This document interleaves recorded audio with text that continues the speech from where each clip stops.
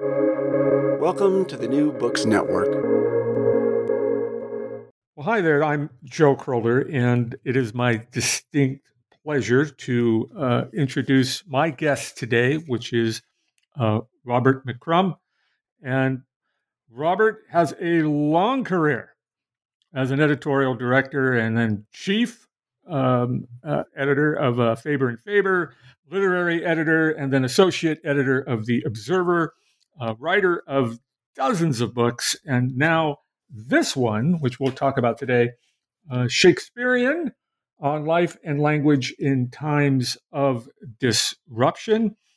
And Robert, I have one really great question for you to start this off. Sure. By the way, it's a pleasure to be on your podcast, and thank you so much for making this Thank happen. you.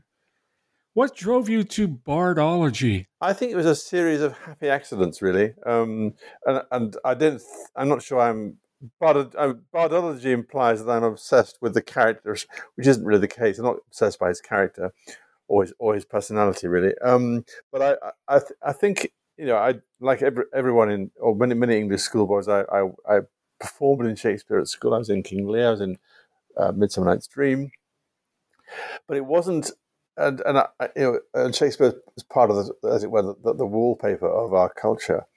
But it wasn't until I was really in my 40s that Shakespeare clicked for me, and that I was recovering from a very serious illness. I had a stroke when I was 42, and I was very badly paralyzed, pretty much all over, apart from my right side, and all that worked was my right arm and hand and leg, and so I could lie in bed pretty much immobilized, and the only things I could hold in one hand, because my left side was not working. Now it's now working fine, but it wasn't then.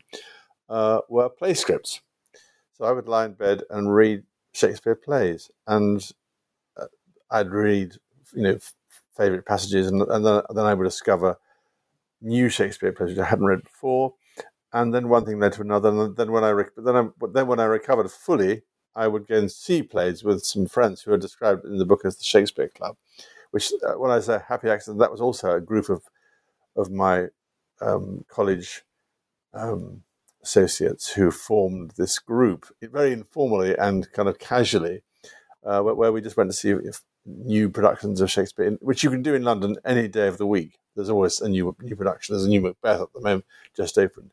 So at any one time, there'd be 7 or 8 of us going off to see a new Shakespeare play, and then we would discuss it and talk about it. And then one thing led to another. And then this book actually happened.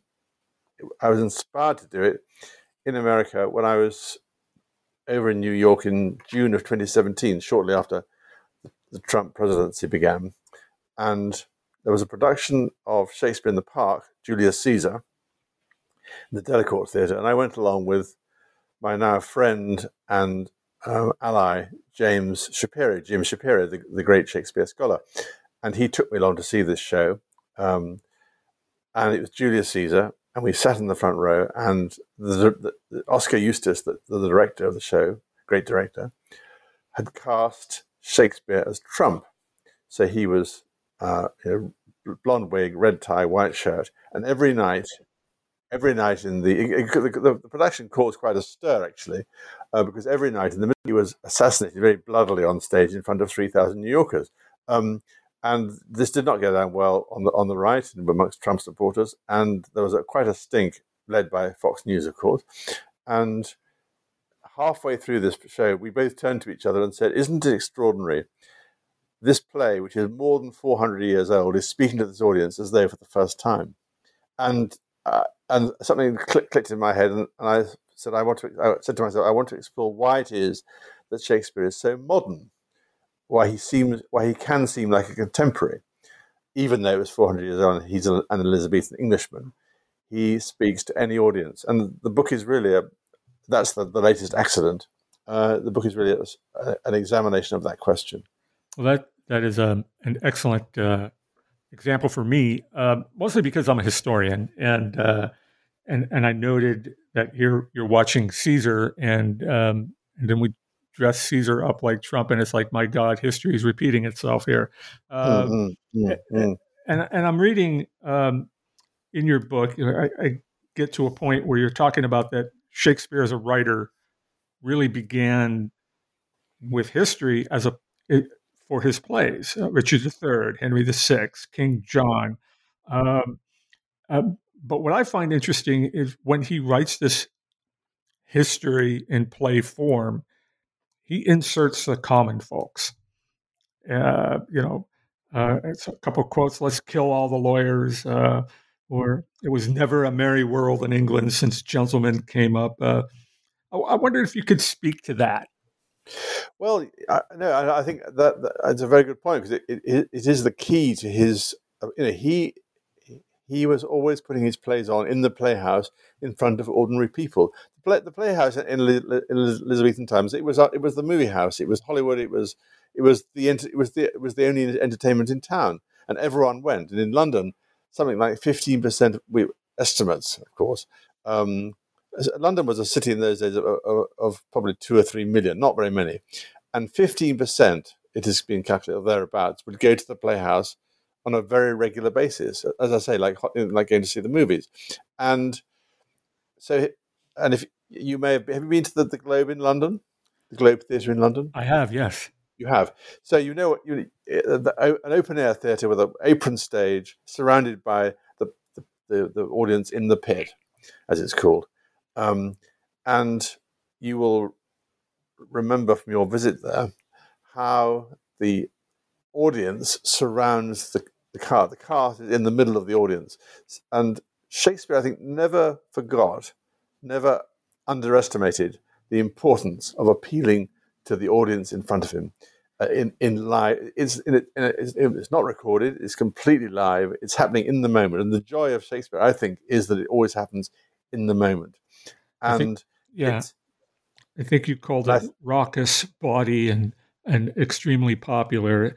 So I was wondering how that space, the Globe Theatre, directed Shakespeare's writings.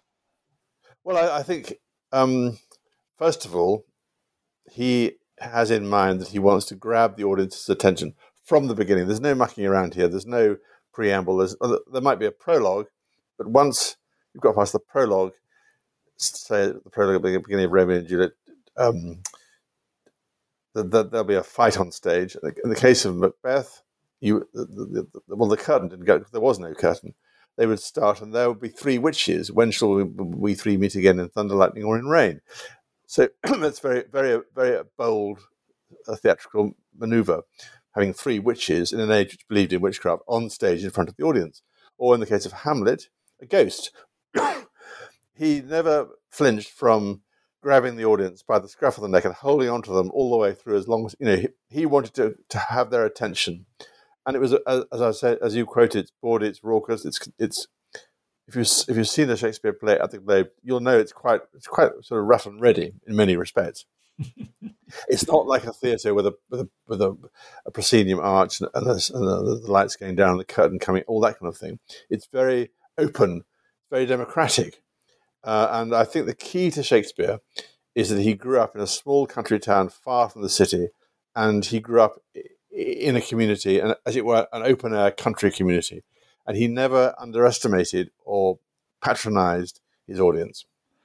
I love this one quote, speaking to that, because he's Stratford-on-Avon, and that the language in his plays was basically a mashup of Stratford and Shoreditch, Bling versus Barnyard kind of thing, and maybe that's why we get this common culture, this common man and woman in a mix of high and low culture. And you said this is the stirring of a mass society about him, and I'm just wondering if you could talk about that a little bit. The stirring of a what society?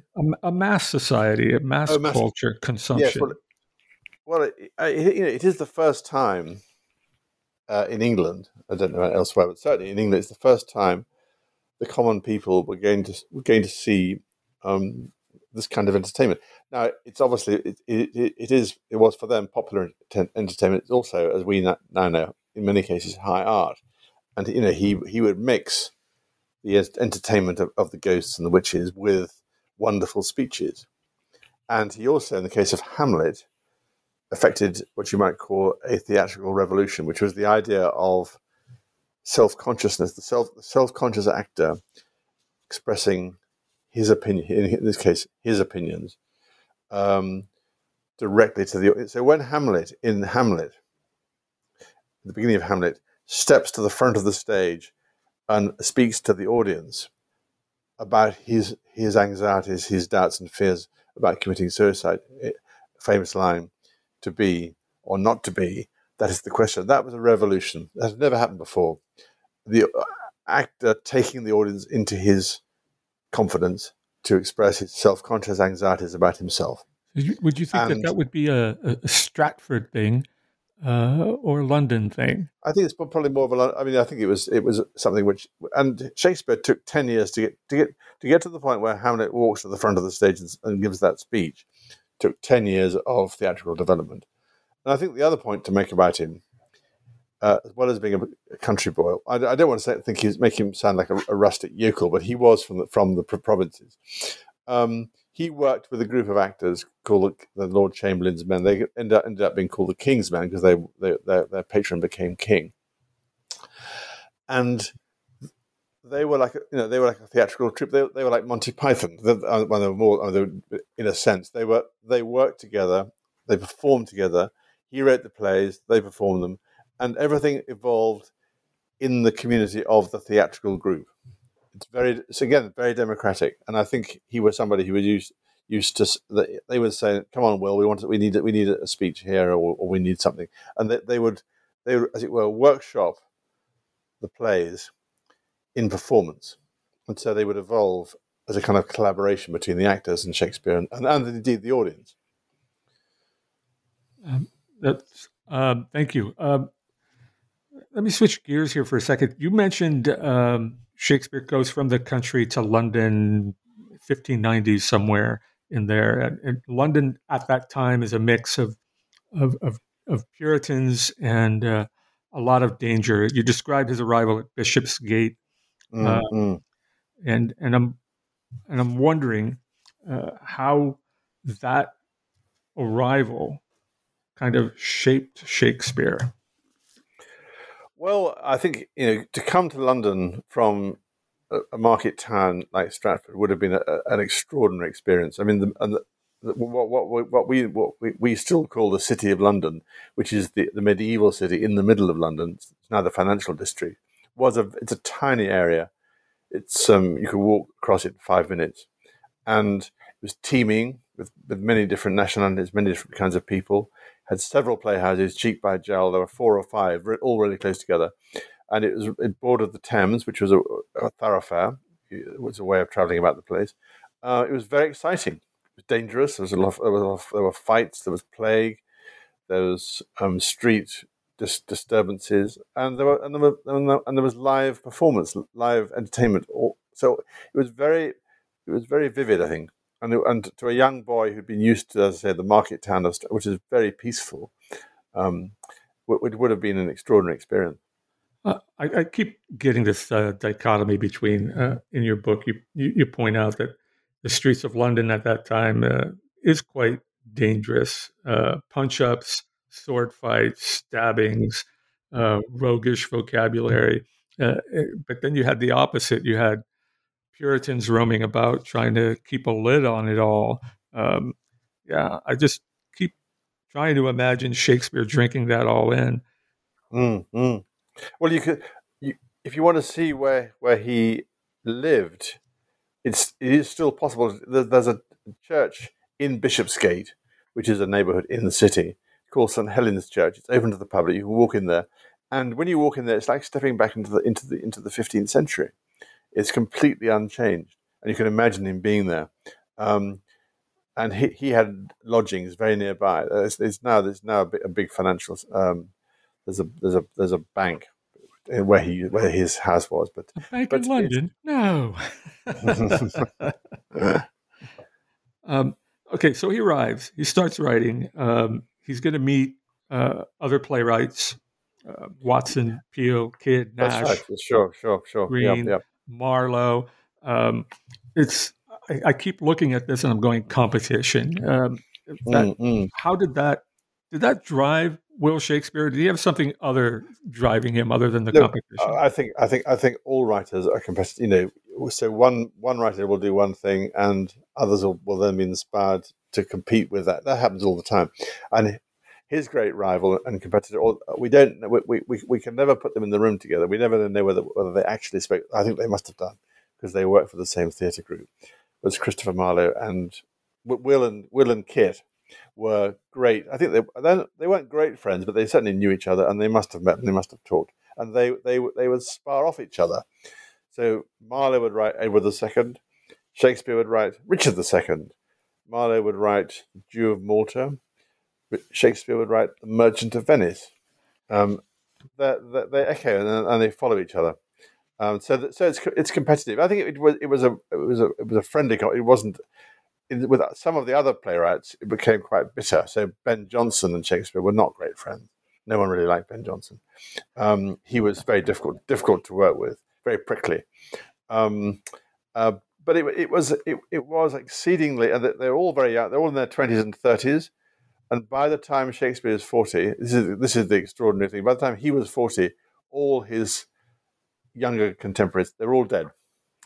They'd either died from plague or fighting or one thing or various kinds of illness. And he was, he stood alone, and he'd survived. But there were about 15 of them, and many of them had collaborated in his early years. They did collaborate together.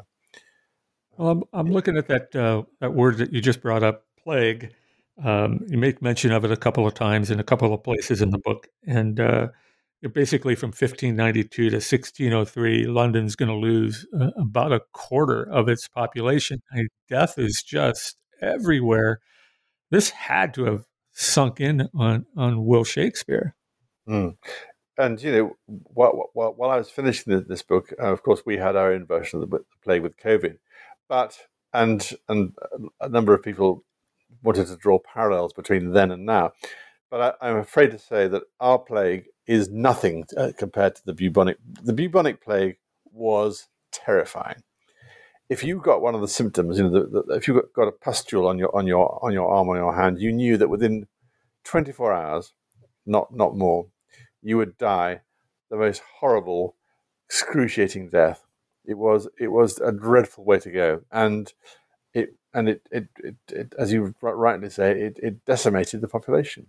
And the extraordinary thing is, given how much plague there was during his about roughly half his first decade of working in London was affected by plague.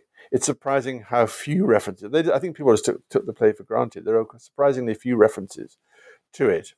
It was just part of the condition of being in London, I think. I'm going to thank you. I'm going to shift the story here just a little bit, because as a historian, whenever I get to talk about England during Will Shakespeare's time, when I get to talk about Queen Elizabeth, when I get to talk about James I, I often take a look at, Shakespeare's and his gender, and his role in writing women roles.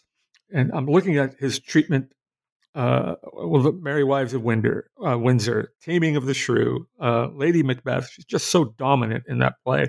And then, of course, there's Queen Elizabeth's treatment of the Earl of Essex, which later on. And I'm wondering if you think, as I think this, that Shakespeare held women in a much higher esteem than English culture at that time allowed.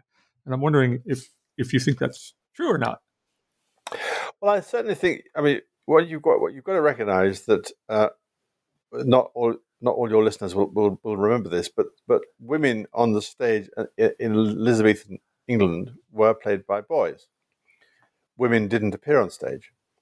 If you remember the film Shakespeare in Love, the part of it turns on the revelation that Viola de Lesseps is actually she's pretending to be a boy in order to get on stage. Women didn't play roles, and it's clear that Shakespeare was able to draw on 3 or 4 very talented boy actors to play these women's parts. No, I think the thing about Shakespeare is he's got tremendous. And this is one of his great characters. One of the reasons why he appeals to us so strongly. Tremendous humanity, which shows itself again and again. I mean, you mentioned Lady Macbeth, who is a dark, psychotic. She's an evil woman, but she's also portrayed with tremendous sympathy, and so that when in the end she goes mad and is sleepwalking, and Macbeth has been reduced to having to his whole assault on power has crumbled in his hands, and he's facing the ruin of his plans. It's that part of the play is a very moving moment, and he makes the famous speech, tomorrow and tomorrow and tomorrow creeps in this petty pace from day to day. That's a speech of a psychopath and killer and tyrant who is strangely human. And Lady Macbeth also, although she said she wants to unsex herself in front of the audience, is also strangely human.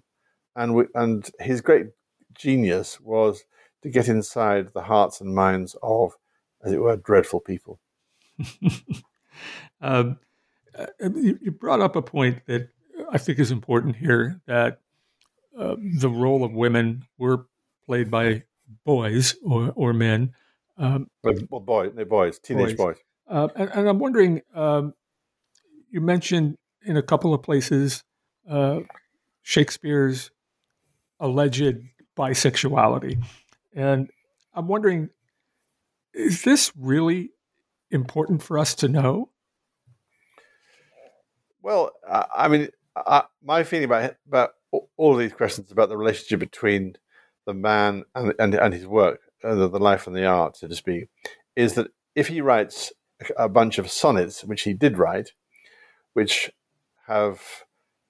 express homosexual, heterosexual, and bisexual, all kinds of love from various different points of view, we have to pay attention to that. Whether that's him or whether it's just his imagination, who knows? We just don't know. But he's playing with this, and I think we have to respond to that. So it does matter because it's Shakespeare, and these are his words.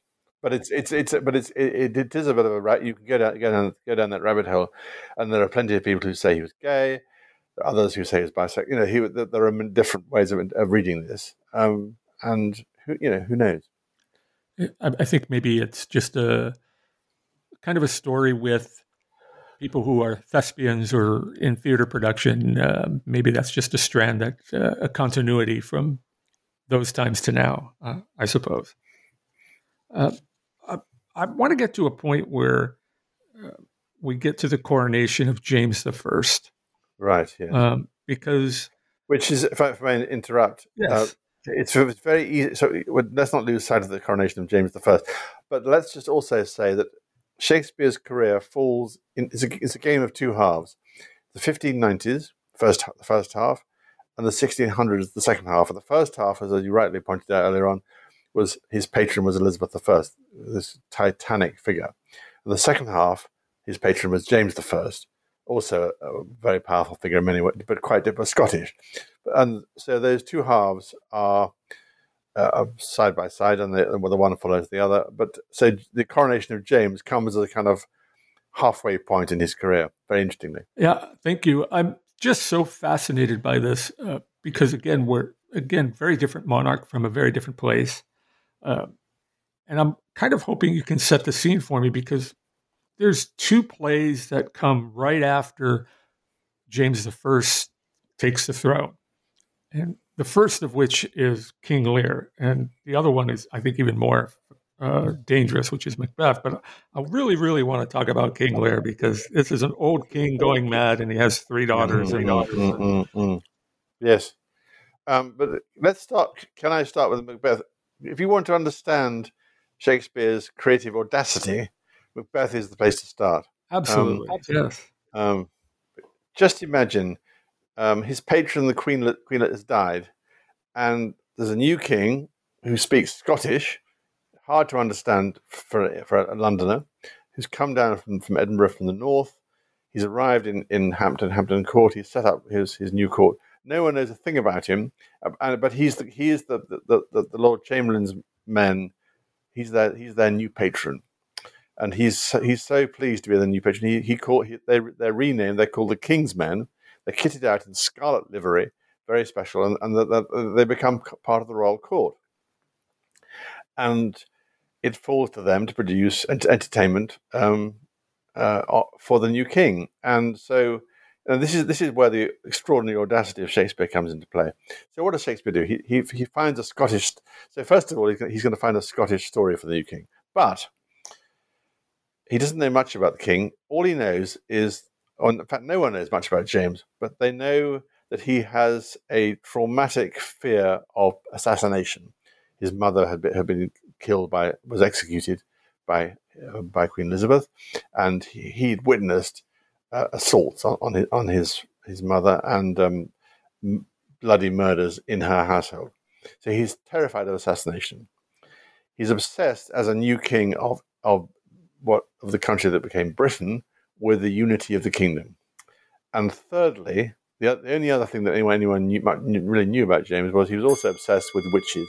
I'll just the other thing that anyone knew about James was he'd written a pamphlet called Demonology, which was a pamphlet about witchcraft. So what does Shakespeare do? He writes a play in which a king is horribly assassinated, which explores the division of the kingdom and which has witchcraft all the way through it. I mean, it's the most outrageous challenge to a new audience imaginable. Of course, the king loved it. He loved to be entertained. He lapped it up, and they remained. The King's Men remained popular with him for the rest of Shakespeare's working life. But I think it's very important to see that he would always go to the point of maximum jeopardy in his work vis-a-vis the audience. He was not afraid to take a very big risk. But moving on to King Lear, which Lear is one of the great pinnacles of English theatre. Samuel Johnson said that he was the great lexicographer said that it was a play you couldn't be performed, could only be read. It was just too grand, too magnificent, too bleak to be put on stage. I mean, I think that's not true. Actually, I've seen many great productions of Lear. But it's a very difficult play. It's a very dark play, and it's going back to where we began. We're talking about his modern spirit. Parts of it could have been written by Samuel Beckett. I'm sorry. I suddenly got an image of you lying in bed, recovering, reading King Lear. King Lear. Oh yeah. Well, it's got some marvelous poetry. I mean, I was actually in it when I played Gloucester when I was at school. And at one point, I knew the whole play by heart because you do if you're in a show. I mean, I've got quite a good memory, and I used to. I can't anymore. I've lost it, but I could recite chunks of it from memory. And some of the poetry in Lear is very, very beautiful, or very moving. Because although the old king is mad as a hatter, his madness is tragic, and it's going back to the present. You know, as the population ages, we're very concerned about dementia and those kind of issues. And there's something which is very, in some ways, I don't think Shakespeare is what you might call a topical playwright, but he does address many of the great themes of everyday life. So I'm looking at this gunpowder plot in 1605, where the famous Guy Fawkes, and it's worth just saying it's a plot which never happened. I mean, this is true, absolutely true. It's a great threat to the English state which never happened, and it's a classic English non-event. but because of that event that didn't happen, we get what you write: England fell into conspiracy theory. Absolutely. And that is so 21st century right now. Oh, sure. No, sure. No, and they hunted down the plotters, and hunted them down, and then executed them in the most horrible way. If it had happened, if the gunpowder had gone off, the court would have been blown sky high in one conflagration. It would have destroyed the entire infrastructure in one with the strike of one match. But anyway, it didn't happen, and so there we are. But he refers to thought in Lear. He refers to thought executing fires. It's a famous speech, and the thought executing fires of Lear, the thought executing fires of the Gunpowder Plot, and that's an example of the way in which Shakespeare never fails to. He's also a mirror of his times, and you find these references scattered through the plays all the way through. You can track his engagement with everyday life in those kind of allusions. I'm just so enraptured by this.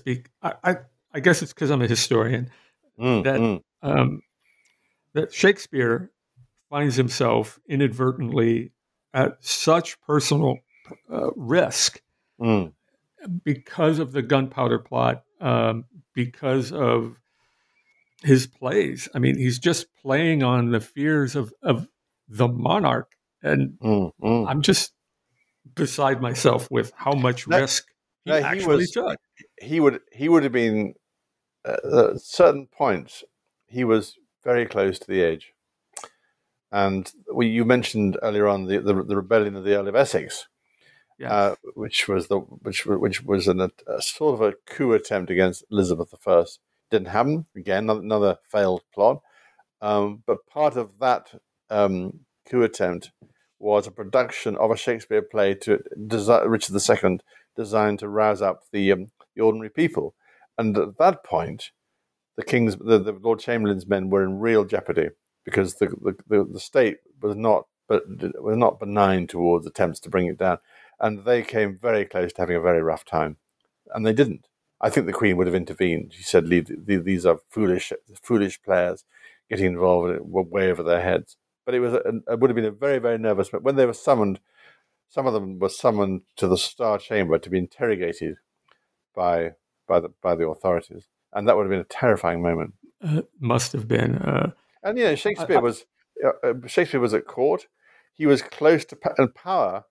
Power is a dangerous. It's a very dangerous game, and in those days, you could lose your head very easily. That's why I really love the subtitle of your book, and I'm going to repeat it here: "Life and Language in Times of Disruption." And I think that's just wonderful. So great title. Well, thank you. Well, that was nowadays books have to have some. I quite like the title Shakespearean, but the publishers they wanted a subtitle. And that was the subtitle we came up with because you get more tracking on Google if you have subtitles. Yeah, I'm not kidding. Yes. All right. So we've been spending a lot of time on his plays, and I want to shift over to his sonnets. They're not as familiar to me as his plays, but you do describe his use of sonnets as a way for Will Shakespeare to have some fun, in a way, a preference for his quote-unquote visible invisibility. What does that even mean? Well, I think the thing about him is, he hides in plain sight. He will always draw on his life and experience, and I think his personality is in some ways expressed through that. But at the same time, he's completely opaque. We never really know what he's thinking because he thinks he'll present a point of view from so many different perspectives. We can never say, aha, he's a Republican, aha, he's a revolutionary. You can read Coriolanus in lots of different ways. We began with Julius Caesar. Julius Caesar can be a play about a tyrant, can be a play about the dangers of Republican revolutionary activity. There are lots of different readings, and I've described elsewhere what I call his negligent ambiguity. He likes to be ambiguous. He likes to be slippery. He doesn't want to be pinned down. It's dangerous to be pinned down, and he's always quite evasive. And I think that's very much in character. It's pretty amazing to me when I study English history, and which I do, by the way.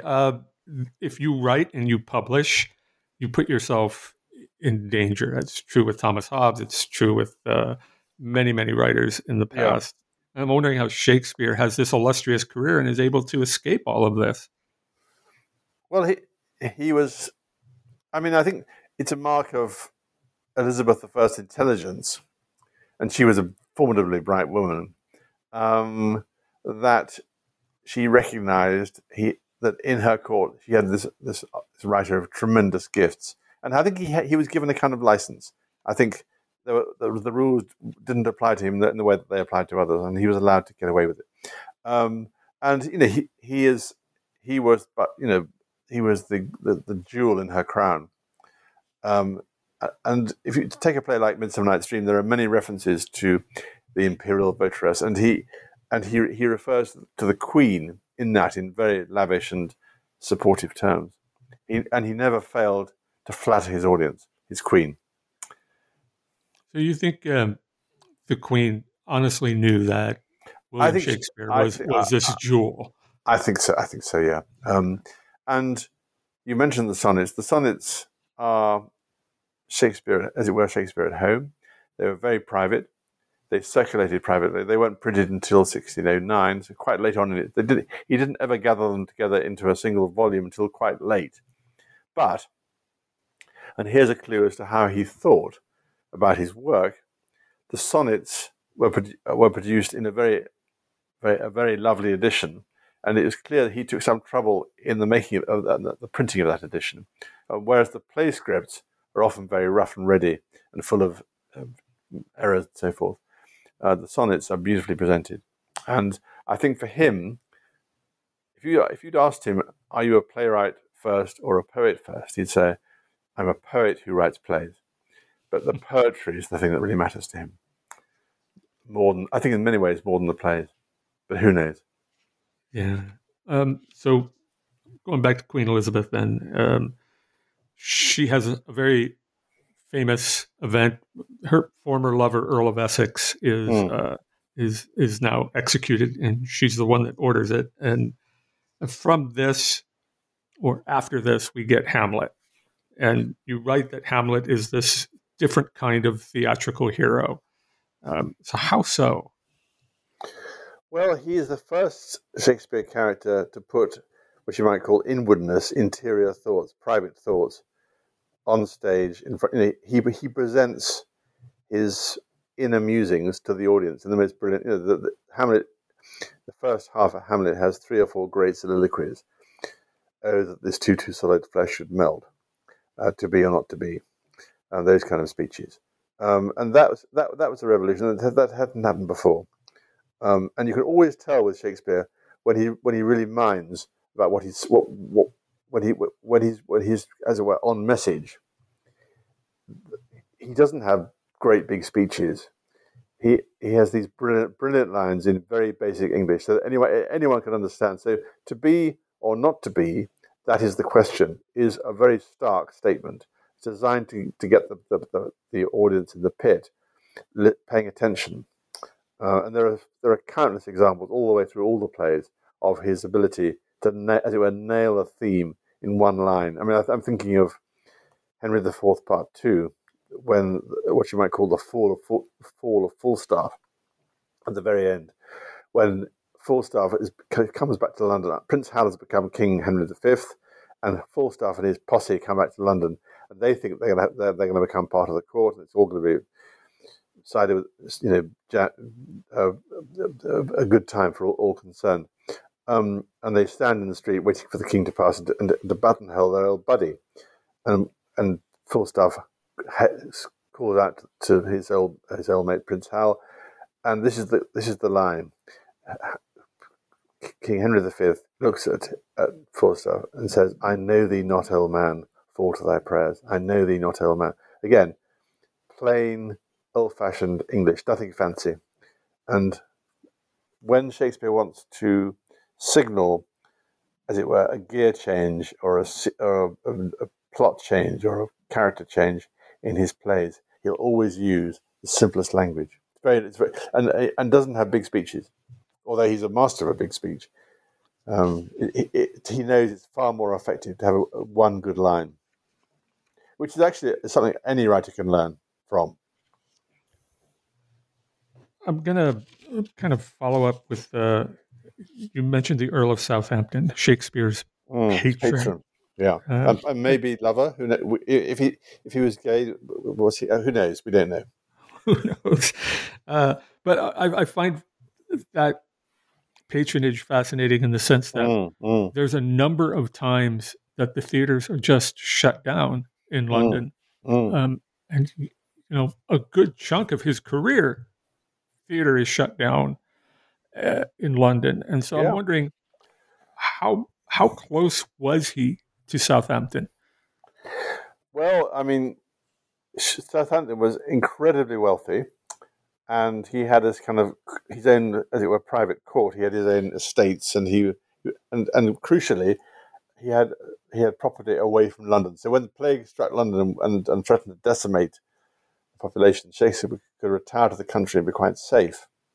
And there are parallels with our own recent experience there. He would go out into the sticks to be safe and to be in the company of the Earl of Southampton.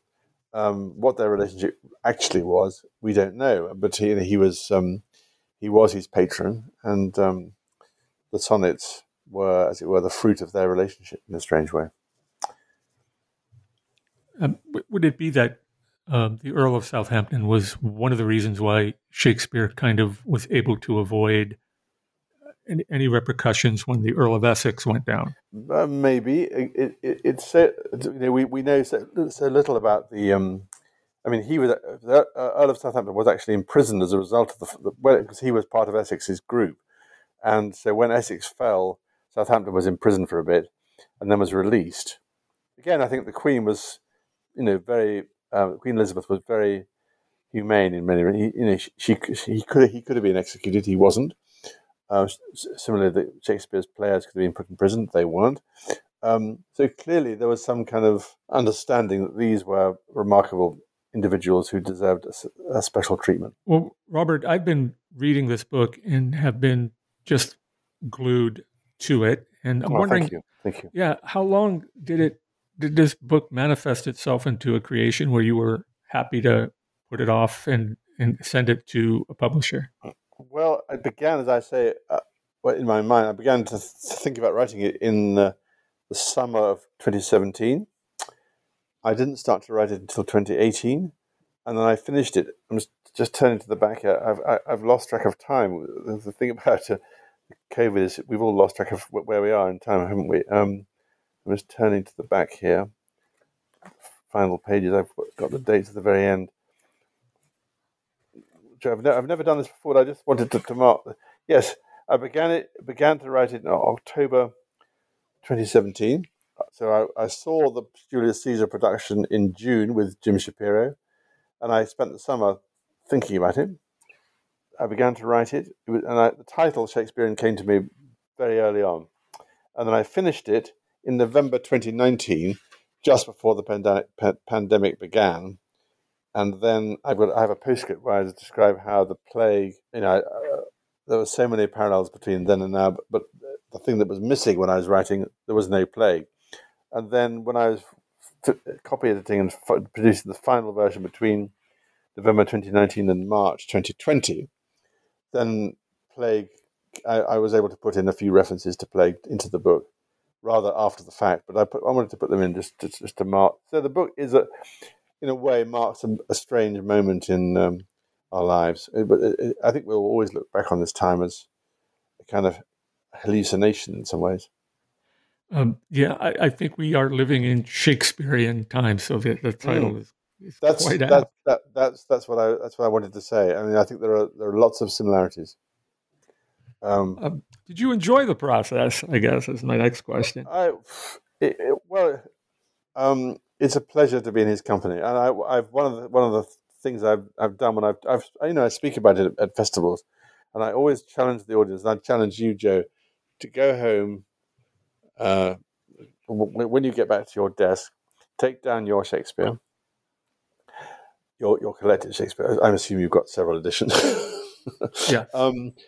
Take down your collected Shakespeare. Open it at any page at random, any double page spread at random, and read 2 pages, and you'll find something remarkable: a phrase, a characterization, an image, a thought. He's infinitely appealing. You can go back to him any time. And so I had this 3-year sort of idyll, really, of being alone in my flat, writing the book, having the works to hand, and having a really good time. Well, I know you mentioned it before, Robert, and I think people who listen to the New Books Network will want to know, how are you? You've recovered, but how are you? I'm well. I'm pretty good. I mean, I can't play tennis or squash, or it's not. I can't run a mile. Can't Neither run can I. a, but I have a good life, and I can do all the things I want to do, and I feel well, and one thing I do is I swim. I swim a lot, and this book was not quite significantly written in underwater, because I'd find that I sort things out in my when I'm swimming. I sort things out. The things that I can't figure out on paper, I work out in the pool. Are there things that you learned about yourself when you were all done with this book? I'm sure there are things. But it's too soon to say what they are. But it was like a moment of self education, and it sharpened up my sense of how the English language works on the page, I think. Yes, that's true, and it works in so many varied ways. This is. Go ahead. I was going to say that obviously, when you write about Shakespeare, you're very aware that you're writing.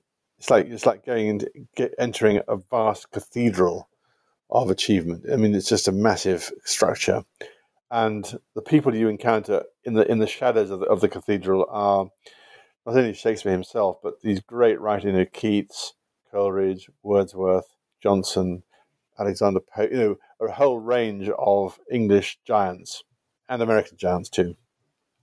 And it makes you very humble when you encounter this grandeur.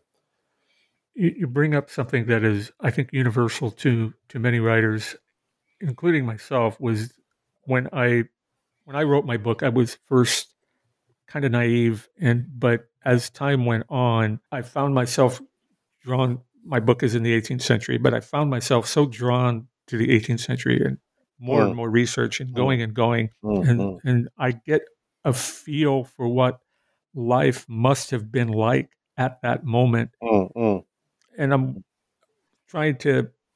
Do you have a better feel now for the late 1590s and the early 17th century than you did before your book?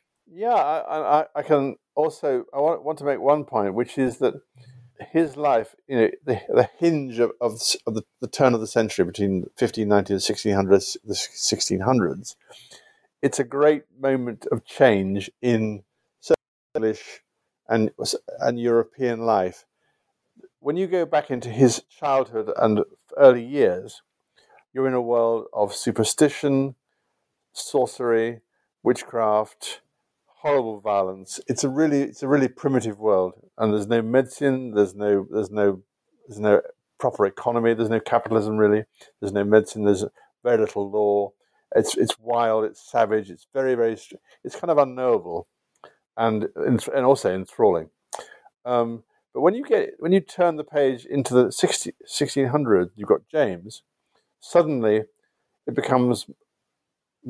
You can imagine stepping into a room with James, and the furniture, the windows have glass.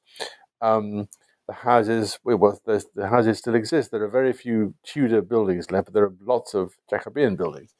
And if you look at a Jacobean portrait, and the setting of a Jacobean portrait, it's a world which is sort of semi-familiar, and so the modern world begins in the second half of Shakespeare's career, but the first half you're in a very primitive place. It's very dark, very strange. So, but I find that the juxtaposition of the medieval and the modern very appealing. As do I, and you've given me something to think about. That turn of the century, from the 16th to the 17th century. It's a real shift. It's a real shift. Massive, and we get America mentioned in one of Shakespeare's plays. Yeah. You wish to remind the audience about that? Well, I think the extraordinary thing about Shakespeare's afterlife, and let's take his. Let's remind ourselves that he died in 1616. The first folio was the first collection of his work was published the same time as the Pilgrim Fathers arrived in. Roughly speaking, the Pilgrim Fathers arrived in Plymouth, Massachusetts, 1620, don't they? And the first folio was published in 1623. So America and Shakespeare's work are contemporaneous. And I think there's a very strong case for saying it's America, more than Britain actually, which makes his afterlife. I mean, your founding fathers, Jefferson, Adams, and so forth, were even Washington were great Shakespeare. They would, and we know Lincoln used to wander about the White House reciting Shakespeare. The American political class have had a fascination with Shakespeare from the very beginning, and I think they played a very important role in popularizing Shakespeare for America. And there's a famous quote from the French writer Alexis de Tocqueville from in the 1830s, when he's traveling around America, and he notes that in every cabin in America, every log cabin, you'll always find a Shakespeare play or a collection of Shakespeare's lines. And I think there are many ways that wouldn't have been true in England. There's something about Shakespeare in American life which has kept him going and has popularized him. It's a very mysterious process, but I think strangely, America has been crucial in as I say, in his afterlife. Yeah, I think in America we would have put Shakespeare right next to the Bible. Yeah, indeed. This is Joe Crowder, and I'm talking with Robert McCrum about his book Shakespearean on life and language in times of disruption. You're listening to the New Books Network, and we're just about done. Robert, what's next for you? So it's the question every writer dreads, and if I knew, I probably wouldn't tell you. So, but the short answer is I have no idea. I always feel, and this is not an original thought. Someone else said this, but when you write a book, you drain the well. You really drain everything out, and you empty yourself completely. And this was a very draining experience, and the well is now empty, and it has to fill up again. And it'll take a few months or years for that to happen. And when that's finished, when that process is over, there'll be another one. But for the moment, I'm very happy in the bottom of my well, and there's no water in it. That's all I can say, really. Who knows? Books come from all. When I went to see the Shakespeare in the Park in 2017, I had no idea this book would be the fruit of it. But not only did I write a book about the experience, but so did Shapiro, and he wrote a book called Shakespeare in a Divided America, which is a terrific book. It came out earlier this year, or last year, I think. So there we were, sitting side by side watching this show, and from that came these two books, and I'm very happy to have done mine. I can't tell you what a pleasure it was to write it. It was a pleasure to read, and as a historian, I got to tell you that, folks, we may be living in Shakespearean times, but this too shall pass. And I really thank you for this interview. It's been wonderful to talk to you. Oh, thank you, Joe. I'm very appreciative, and I'm glad we managed to overcome the technological glitches to get to this point.